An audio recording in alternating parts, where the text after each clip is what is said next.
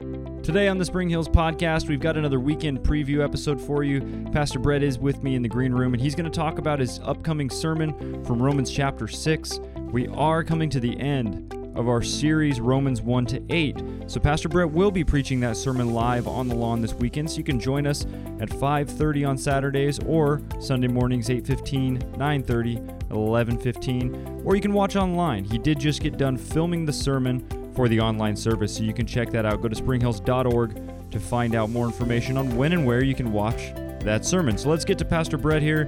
And we've got another interesting weekend ahead of us. It looks like we had an interesting weekend last. Basically, we should turn this into a weekend preview of all the things to expect beyond just the message, right? Like 2020 is the year that keeps on giving. Yes. So extreme heat last weekend, followed by lightning and rain.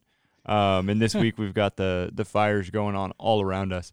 But yeah, so Romans chapter 6, Bret. Where are we going to go this week with Romans 6? Yeah. Hey, by the way, we're praying for you. I mean, seriously, some people have some real PTSD going on now with the smoke and warnings and, oh my goodness, So I don't know what to say. The Nixle alerts, the little emergency service notifications, they go off and you definitely jump a little bit like, where's this at? My friend of mine told me he just canceled all Nixle alerts. Can't take it, Anyways, we're praying for you and hope to see you out at church on the lawn or online. But this week, Romans chapter 6, which is an amazing chapter of Scripture. It is so theologically packed, full of truth, full of amazement, I would say, at its truth that's there.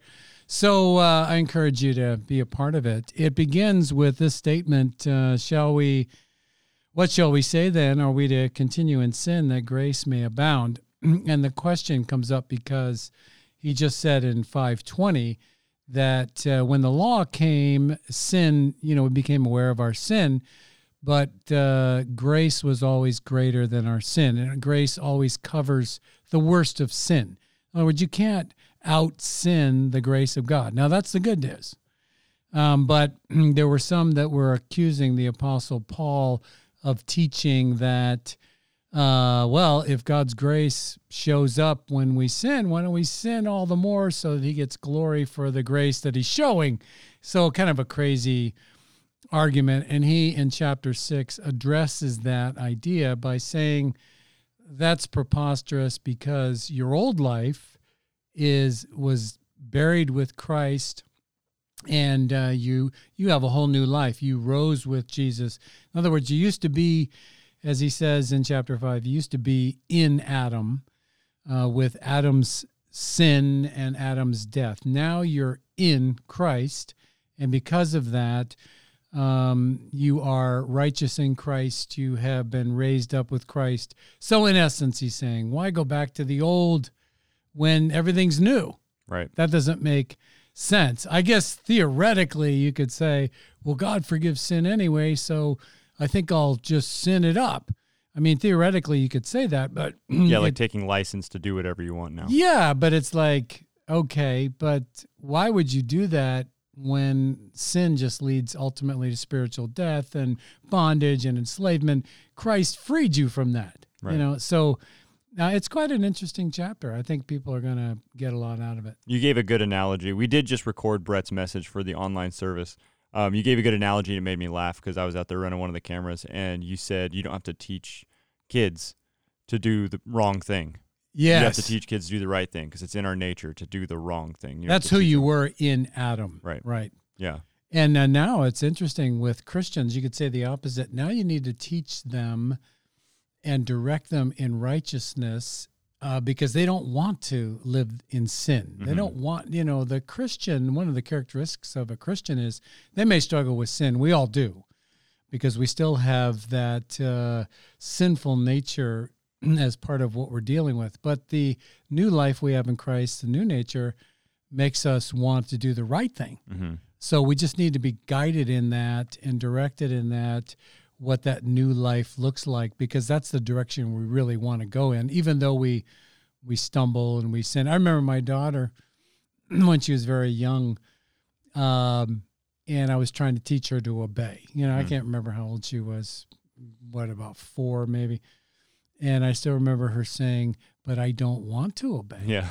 And I don't want to, And of course, my kids are doing that right now. Yeah, I don't want to. 3 and a 4-year-old right now. And definitely. Then she became a Christian. Of course, now she wants to serve the Lord, although we're all imperfect in this. But I don't say to the Lord now, I don't want to obey you. I say I want to obey you, but I struggle sometimes with my own. I slip the other way. But that's not me. That's not my new nature. And part of it, I think, when you're saying that, not wanting to obey, but doing it out of your faith and your respect to Christ, obeying, even if it's something that you're like, I don't want to do that. I remember a couple years ago, I was working at a church, the first church I was working at, and the pastor there, he had come back from Cambodia after being there for 8 years, and he had shared his story often when they were called to Cambodia for ministry. He was just like, I didn't want to go. I didn't want to do it. And then it, through prayer and just out of obedience to God, they went and they were there for 8 years. They did a lot of ministry. And I remember thinking, like, I don't know if God all of a sudden called me to Cambodia. Right. I don't know that I'd just be like, oh, okay. Yeah. I'll do it's that. like we sometimes argue with God about what he's telling us that it is good and right and will bless us. We argue with God about it.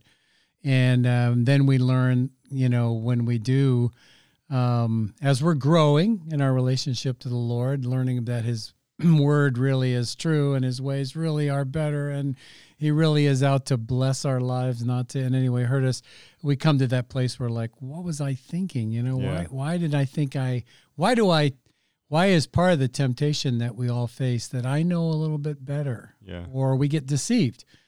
But the general direction of our life is we want to come out of that foolishness, right? And we want to present our body, as he says in Romans 6, to God as a slave of righteousness. Mm-hmm. You used to be a slave to sin.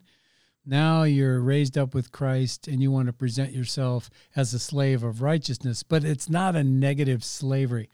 It's not a tyrannical, evil slavery. That's what the old life was. It was, the devil and sin and destruction. But now this is a new relationship of love. It's I present myself to Christ out of love. It's a slavery of love, a tyranny of love, if you will. And I use the illustration of being married and wanting that relationship to be, you serve one another because of the deep, abiding motivation of love. It is interesting that the word slave is used because we just think of that as such a negative thing. Right. That's really interesting. And he uses that as an analogy. He even says down in chapter 6, I think it's verse 15, about using that. He says, where is it now? 18? Is it 18, the illustration? Having been set free from sin, have becoming slaves of righteousness. Yeah, verse 19, I am speaking in human terms because of your natural limitations. He's speaking, when he says I'm speaking in human terms, he's speaking an analogy. And he's acknowledging that the slave analogy is an analogy, but like all illustrations, you can't push it all the way out. It's helps you to understand, but doesn't fully answer it.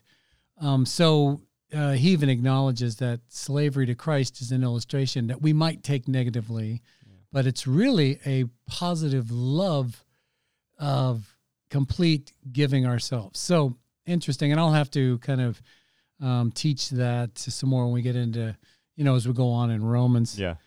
Maybe even this weekend live, since it's too late now. I've already given it online, but or in the There's Zoom always class. a little bit more live than there is online. Yeah, and come to the Zoom class on Tuesday night at 7 o'clock. You can get information at springhills.org, and we'll bring that up, and we'll talk about the slavery analogy is a beautiful one because slavery to sin to slavery to Christ. But slavery to Christ is a freedom giving of love. It's totally different.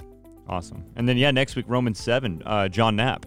The Napper's He's going to come in, and so he'll be doing the preview next week after he records his sermon. And then he'll be speaking next week live on the lawn. And also don't forget, we've got small group signups. The catalog opens this weekend, so check that out. We got a lot of cool groups for you. We also have on this podcast feed a couple of episodes about small groups. So Geraldine came in, we talked about being a small group leader. And then just the other day, I had a few small group leaders come in and we talked about joining a small group. So that'll come out on Monday morning. I'll have that episode up for everybody to listen to. So, all right, everybody, we hope you have a safe week. We'll be praying for everybody dealing with all the evacuations and the PTSD, all the things going on. And we hope to see you either on the lawn or online.